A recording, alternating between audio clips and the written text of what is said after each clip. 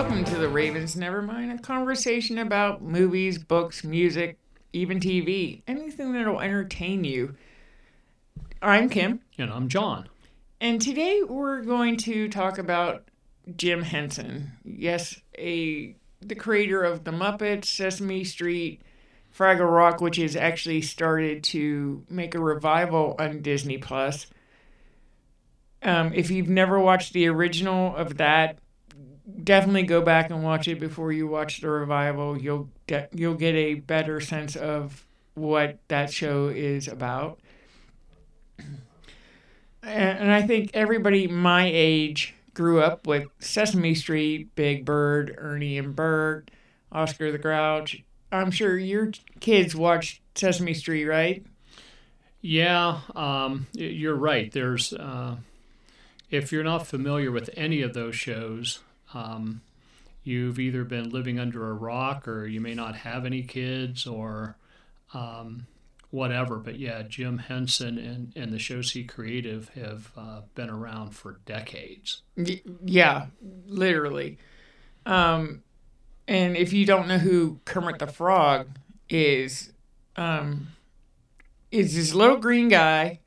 He was originally made out of Jim Henson's mother's wool coat, the original Kermit the Frog. If you want to see him, he's in the Smithsonian Museum in Washington, D.C. He's worth a lot of money to everybody in the world. And if you've never watched The Muppet Show, again, I'm sure the theme song is running through my head at the moment. I can't sing it because I'm sure there's royalties everywhere. Disney, who owns the Muppets right now, would probably hunt me down and say, hey, you owe us money. No, yeah, I don't. Go watch those two. But today, actually, we're going to focus on two movies that Disney do not own. The Jim Henson Entertainment Group own these two, The Dark Crystal and Labyrinth. Labyrinth being my favorite movie of all time. I have great memories of when I first watched it, where I've watched it, and actually I've seen that movie the most, I'm going to say rough estimate, 100 times. I know the dialogue to it, every song, and a lot of, I guess you would say, useless facts about it. But we're going to start, before we jump into that one, The Dark Crystal. An original story written by Jim Henson. He co-directed it with Frank Oz, and Frank Oz would be Yoda. If you've ever watched any of these Star Wars movies, you know the little green thing. He voiced Yoda, and he was the puppeteer for the puppet for 4 movies that was actually the puppet was in. Yeah, it was in the original 3, and he was in the Last Jedi. But he voiced the character through all of the movies.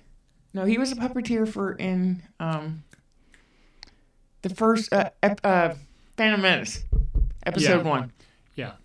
The ugly puppet that no.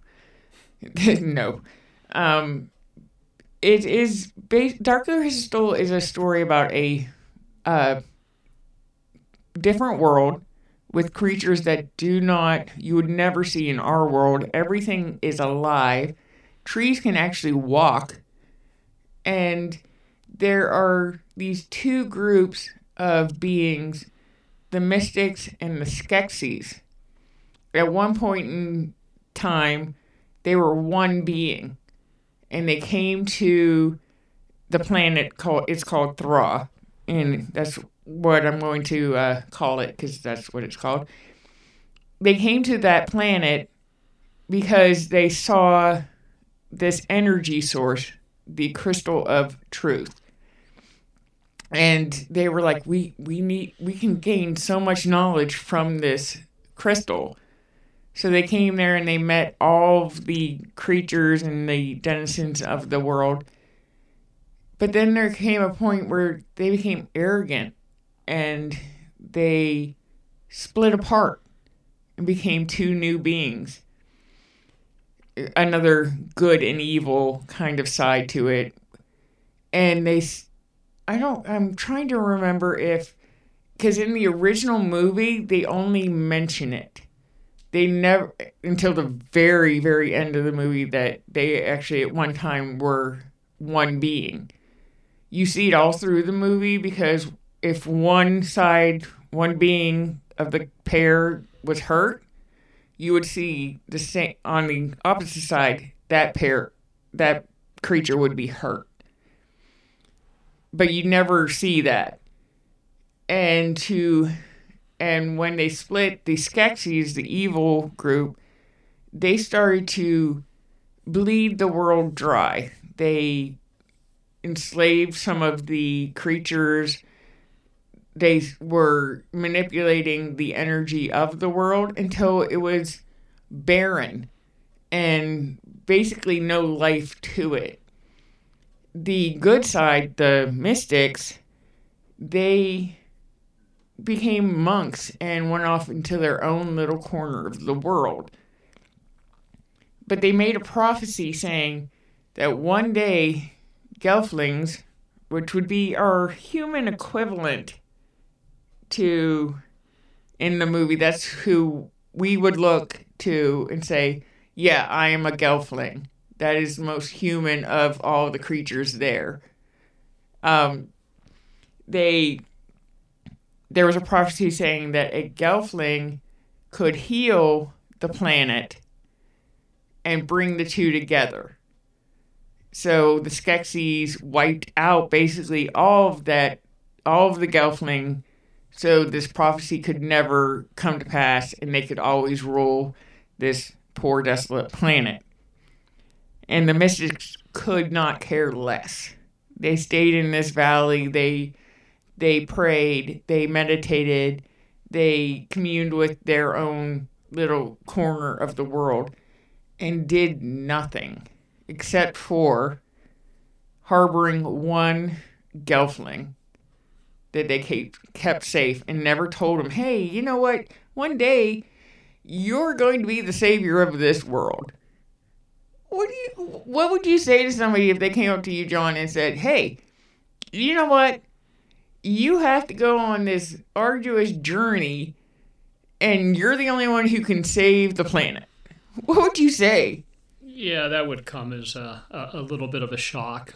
And I think you would need a little bit of convincing to actually start putting your foot forward and taking that journey to make the thing happen. Yeah, I would be like, I don't understand. And I'm not doing that. I don't like this. Well, that's basically the story of the hero's journey of this Gelfling going through the world, meeting all of these different little creatures, finding out that he, in fact, is not the only Gelfling left, that there's a girl,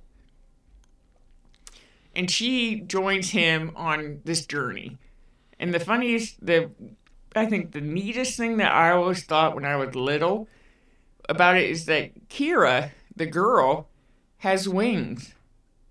Only females of this species can fly. She even said, he says to her, you have wings. And she's like, yeah, he's like, I don't have wings. She's like, of course not. You're a boy. Which I thought, as a girl, when I was little, I was like, ha ha ha, I can fly and you can't. This movie was made in 1982. So I personally was 5 years old when I saw this movie in the theater. Years later, I told my mother, I said, that movie scared the living crap out of me. And she goes, why didn't you tell me? I'm like, really? I didn't understand at the time that everything there was not one human on screen. They were all puppets. Every one of them. And some of them actually, instead of just having one person controlling that puppet, there were two. And it's just, if you can find, there are 3 different documentaries on how all of those puppets were created from conceptual art to actually watching them being puppeteered. I guess that's a word. It is. Puppeteer? Yep. It doesn't sound right. I don't know why. Weird. They are so interesting. I'm a huge fan of behind-the-scenes things that I love to see. It does not ever... I don't lose the magic of the story when I can see, oh yeah, there's two people in that. It's a costume. Well, and that's the thing I don't think a lot of people realize is being a puppeteer, and especially with some of the puppets that Jim Henson designed and stuff, they're pretty elaborate, especially to get the movement out of it that they got out of them.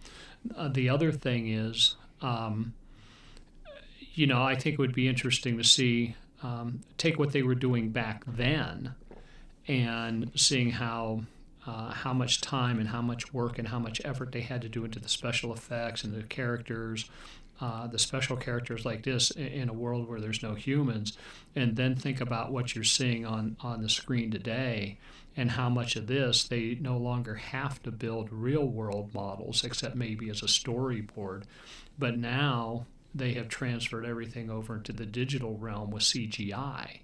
And so even though you still have a lot of building and a lot of operation, it still does, even if you saw them do it, it wouldn't affect the magic of what you see as a finished product. Well, even then, Henson himself was a pioneer of technology in any shape. He actually used green screens at the time and tried to use the technology of the day. He was not ever going to get rid of the practical, of course, because you're a puppeteer, you need a puppet. Even a CGI character is not a puppet. In one of the characters, his name, they just call him the Chamberlain. He does have a name. There are young adult books about this world, and they do have many names. They are hard to pronounce, but they do have a name. The Chamberlain, his head actually has animatronics in it to make him. He can smile, he can sneer, but the puppeteer himself does not do that. That's another person off screen that's controlling that. Yeah, it's amazing how much effort goes into bringing some of these stories to life with the different things that they use, and especially when it comes, like you're saying, to the puppets and stuff like that, and the number of people and the number of parts that you actually need to work together to make it happen. Well, a really good example of that is did you watch The Mandalorian on Disney Plus? I did. Well, Baby Yoda, his name's not Baby Yoda, it's Grogu. Sorry if you didn't watch it, but that's what it is. That puppet, because he is a puppet, was 5 different people. 2 of them controlled the physical puppet themselves, and the other ones were off screen with animatronics that controlled his eye movement, his ears, his mouth, all of that. And you never see any of that. And it's just amazing to see this little creature move that 5 people actually had to make this creature come to life in a very amazing way. No, it is amazing with the amount of effort that goes into this, and you don't realize it. Yeah. Well, the story of the Dark Crystal, the hero's journey, in the end, he does heal the Dark Crystal. He does bring the Mystics and the Skeksis together into one being, and he does heal the planet. Definitely go watch the movie. Well, Netflix actually took the YA books and adapted them into a series called Dark Crystal Age of Resistance. And this is before the Skeksis killed off all of the Gelflings. So you actually get to see the society that these creatures created that were there, that they are very complex characters, 7 different clans, and it is actually all puppets still. Now, yes, they did use CG for some of the scenes because puppets are limited. They can't run around and jump off trees and things like that very convincingly, still as a puppet. You can have a little person wear a costume that looks like the character, but you don't really get the same effect as the puppet. But it was, in my opinion, amazing to see that whole world that Henson created that he actually did want to put on screen in real life. Netflix is not going to make a second season, which I really, really would love to see, but they're not going to make it. So go see the movie, or you can buy it. It's streaming right now on Netflix. So is Age of Resistance. So go watch those, and you can see the evolution of the puppetry, what has stayed the same, the world building, how much goes into all of that. Watch the documentaries. You'll definitely get a good sense of that world. What do you think so far, John? I think I've always been impressed with what Jim Henson and his company have done as far as their creativity and what they've been able to do it. I have seen both of these movies. It's been some time.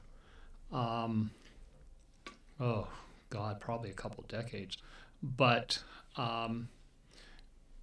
I thought for their time, they were very, very amazing what they were able to pull off with it. And I've always enjoyed seeing what people can do with their talent and their creativity. And that's the thing, and that's carried on over the years, because I think a lot of times when people see movies and stuff, they'll ask, their comments are always, oh, the special effects were great, the special effects were this. Well, to me, it's kind of like, do the special effects move the story along? Are they part of the story, or are they just there to, have some sort of pizzazz that means nothing to it? In the Henson movies, it's definitely an integrated part. Well, yeah. And now we're going to move up to my favorite movie, Labyrinth. Now, you can make all the jokes you want about David Bowie's how tight his pants are in this movie. If you see pictures of it, you know what I mean. But it was released in 1986, and unlike Dark Crystal, there are human beings in it.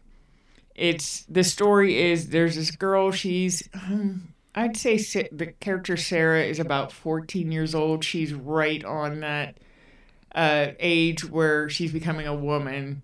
She wants to be treated like an adult, but she's still a child in some ways. She still wants to be able to play and make pretend. And she's reading an actual book called Labyrinth. And she loves to act out the scenes to it. Well, she has a half-brother who is a baby, and he's like, everybody's paying attention to him because he's a baby. And she's a little jealous. And she's always upset that she can't have a social life because she has to babysit him. And that's where the movie actually starts out. She's out acting out a scene from her book in the park, and she has to run home because she has to babysit her little brother again. And she gets into a little fight with her stepmother. Why do I have to babysit him? I have a life. And this isn't fair. That's a very recurring saying she says in the movie. That's not fair. And she's watching the baby, and he's crying and everything, and she's acting out her favorite scene in the book, and she just like can't stand it anymore. So she goes into his bedroom and is trying to quiet him down and says, "You know what? I'm going to wish you away to the Goblin King, and he's going to make my life so much better, and I won't have to babysit you anymore, and I can do whatever I want." Well, she does make that wish. She said, "I wish the goblins would come and take you away." And they do. I would be kind of freaked out. It's like, wait a second.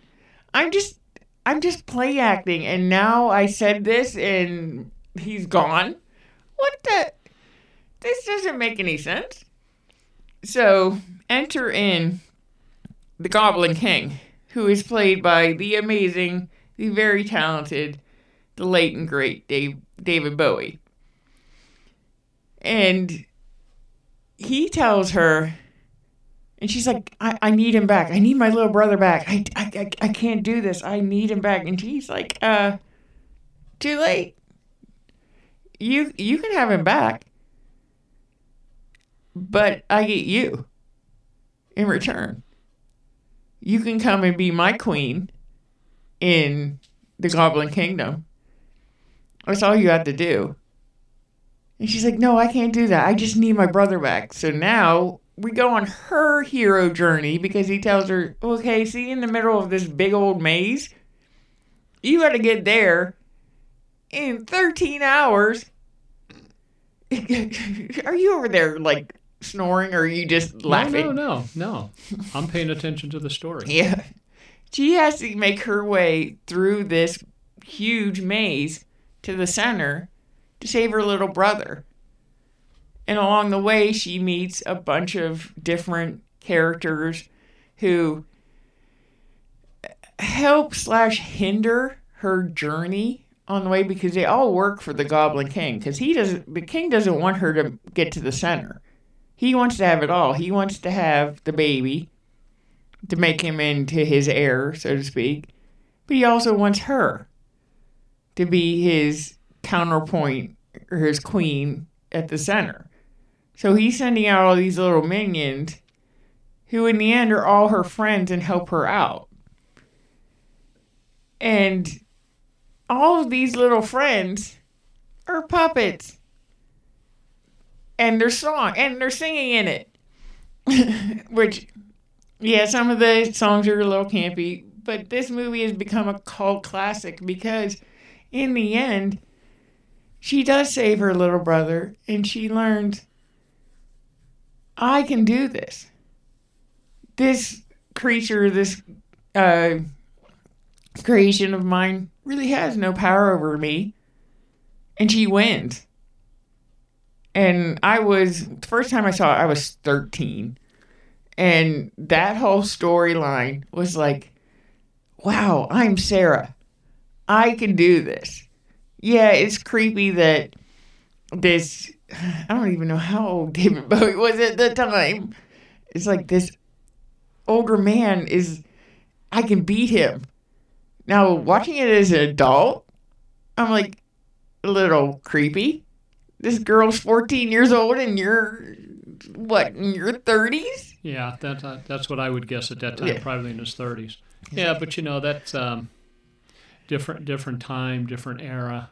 And it probably wasn't totally as creepy then, but nonetheless, maybe it was more of a heir apparent. Yeah, a parent. Yeah. The Grogu puppet. There's a puppet in this movie. The character's name is Hoggle. He is portrayed by 5 people. One of them is a little person in the costume, but his whole head is just the puppet. And the only way the actress who played, the little person, the only way she could see walking around is they had to have his mouth open just enough that she could peek out. Because she didn't have any eye holes in that. She couldn't see out. But I'd be like, no, can I do it, Captain? Can I do it? It's a Star Trek reference if you actually want to know. But the amazing thing, like, he used, not green screen, but an equivalent. They shot it, the background was black velvet. And then they put the background scene via computer into it, which is the fire gang. And these fiery creatures can take their heads off. And they basically can take all their body parts off and like say, hey, I want to put my hand on my foot. They just pop it off and put it on their foot. They can change, okay, hey, I want to wear your head today. So they exchange body parts. But the puppeteers, there's 3 people controlling one puppet. One's the head, one's the arms, and one's the legs. So they have to be so coordinated, and they're singing all at the same time. It's like, how talented? Not fair. I want to be that talented. No, you're right. I mean, to pull something like that off just with the coordination, the one thing that we don't see a lot is the preparation that goes into it, the practice that goes into it, because it's not just you create the puppet, you put the people in, you give them the controls, and poof, the magic happens. It's pretty much one of those things where, you're working at it. And, the nice thing about movies and stuff like that, too, you can edit it out. So if you have a mistake, you go back, you do it, and poof, you're back in business. Well, it also helped a little bit on this movie with the technology like that is George Lucas was an executive producer of the film. So he had come in and kind of helped Jim with different special effects because of all the Star Wars movies and making miniatures, and even at the time the green screen effects that were used. Some of the animatronics, but Jim was already, I think, ahead of George with animatronics at the time. Especially there was a puppet, they called him Gargantuan because he was over 15 feet tall, made of metal. Now, and he had to be on a rod. You wouldn't see the big controlling rod through his back because it was so big, but he was only controlled by 2 people, one who did all his movements, and because his facial features didn't change, he just needed arm and leg movement, and one to operate the hydraulic in the back to move him forward and back. But he weighed a ton, and that's just one puppet. There was another puppet that he weighed over 200 pounds, and he was partially a costume, and he was played by 2 different people because it was too heavy for one person to wear all the time. So 2 people had to coordinate saying, okay, this is how his head moves when he's sad. Or this is, him perking up.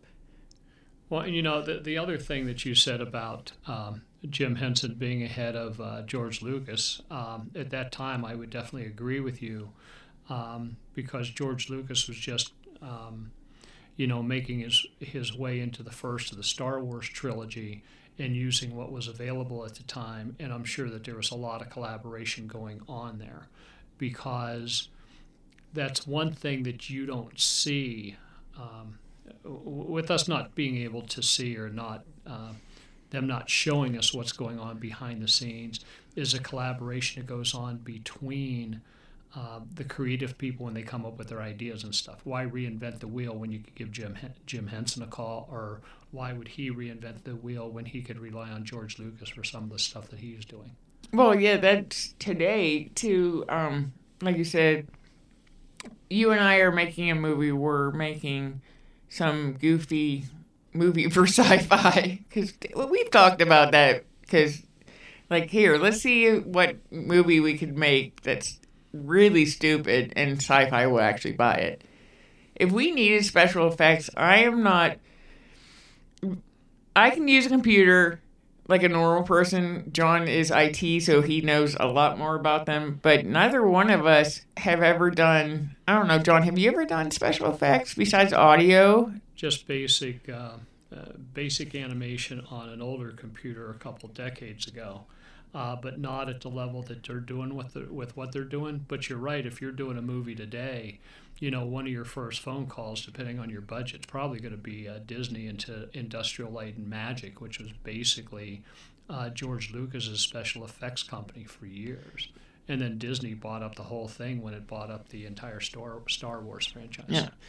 Or if you want to go to another one, you go to Weta, which is Peter Jackson's company that did Lord of the Rings. Okay. And other things. So you have, and that one's more prosthetic.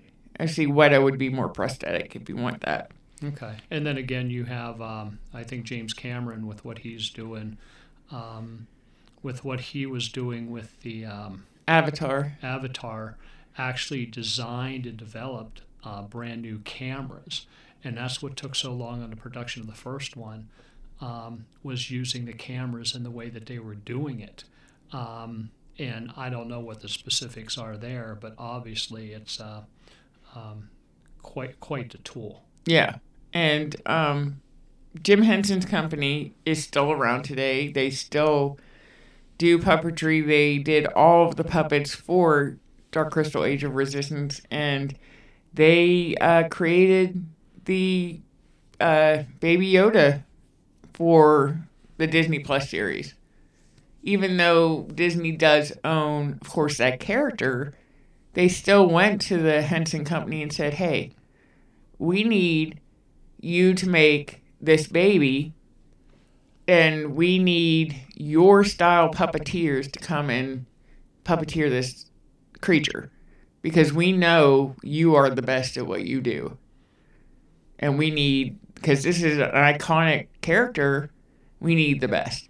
Yeah, and that's the way you do it. You find the best to do what you need to do. And quite frankly, when you take a look at movie budgets, years ago you'd hear what movie budgets were like in the 70s and the 80s, and now movie budgets are just absolutely phenomenal. Yeah, over, like, what was, like, Endgame, Avengers Endgame? I think it was over $1 billion I can see to that. make, because of all the special effects.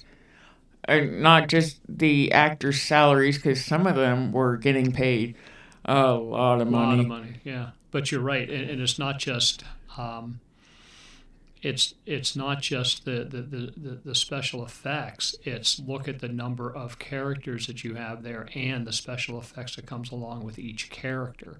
Yeah. So it just compounds everything exponentially. Well, there was in Labyrinth the scene in the Goblin King's throne room.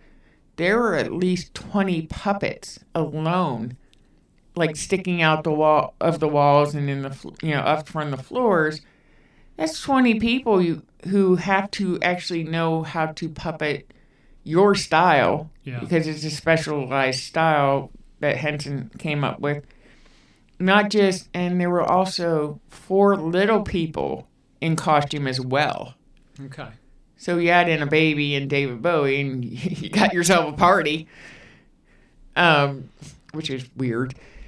Still fun to watch, just weird. But I think that's the one thing about all of what Jim did is amazing. That he could take a coat and make an iconic character. He could take some latex foam and make it into a creature that you could actually just sit there and talk to the creature, even though you know right next to that is the person talking. But you look at the puppet. You don't look at the person talking. You look at the puppet like the puppet's a real being. No, absolutely. And that's where the creative genius comes from, is what can you do with the materials that you have to work with. Yeah. And, he's first starting out, so he uses his mother's coat. As he makes money and progresses and gets better, so does everything else he's working with. Yeah, but they still go back to the basics of they are still foam rubber puppets. Oh, absolutely. And they're made of molds, and there's a extremely talented artist sitting there actually sculpting these things and making them into a creature that looks real. Absolutely. Okay. Oh, wow. Becky. Anyway, so my recommendation this time is go watch the Dark Crystal Age of Resistance, and Labyrinth. Look at them at not only the stories that they're telling, but all of the amazing artistry that went into these things. And of course, go watch The Muppet Show. It's freaking hilarious. If you don't laugh while you watch Alice Cooper dance and sing with puppets, there's something wrong with you. Go watch Sesame Street, even though it is for little kids. It still will make you want to learn Spanish, because that's where I learned like a couple words of Spanish was on Sesame Street. Watch all of the Muppet movies.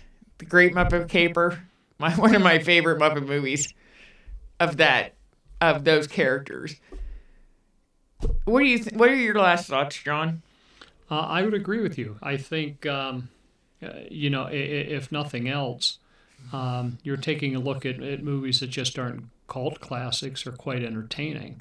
And if you have young kids or teenagers that are into fantasy, and there seems to be a lot of that in young adult books and stuff like that, introduce them to some of the classics. It wouldn't hurt. Yeah.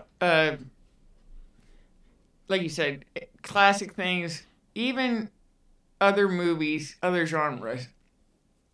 If there's a remake today, have them go back and watch the original. See that it was just as good, probably better, than the remake today. There are stirrings that there will be a sequel to Labyrinth, but I don't know how they're going to do that, being as David Bowie has passed away a couple years ago of cancer. And trying to replace him would be damn near impossible for me. Anyway, there are some very charismatic, talented singers out there who are actors who could play the part, but I don't know. That's another discussion for another time.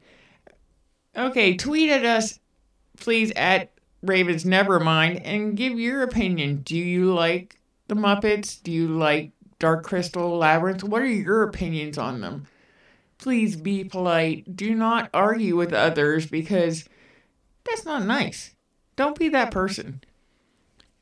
So, go read a book or listen to one on audio. Watch a movie. Listen to your favorite band. Do all of those things.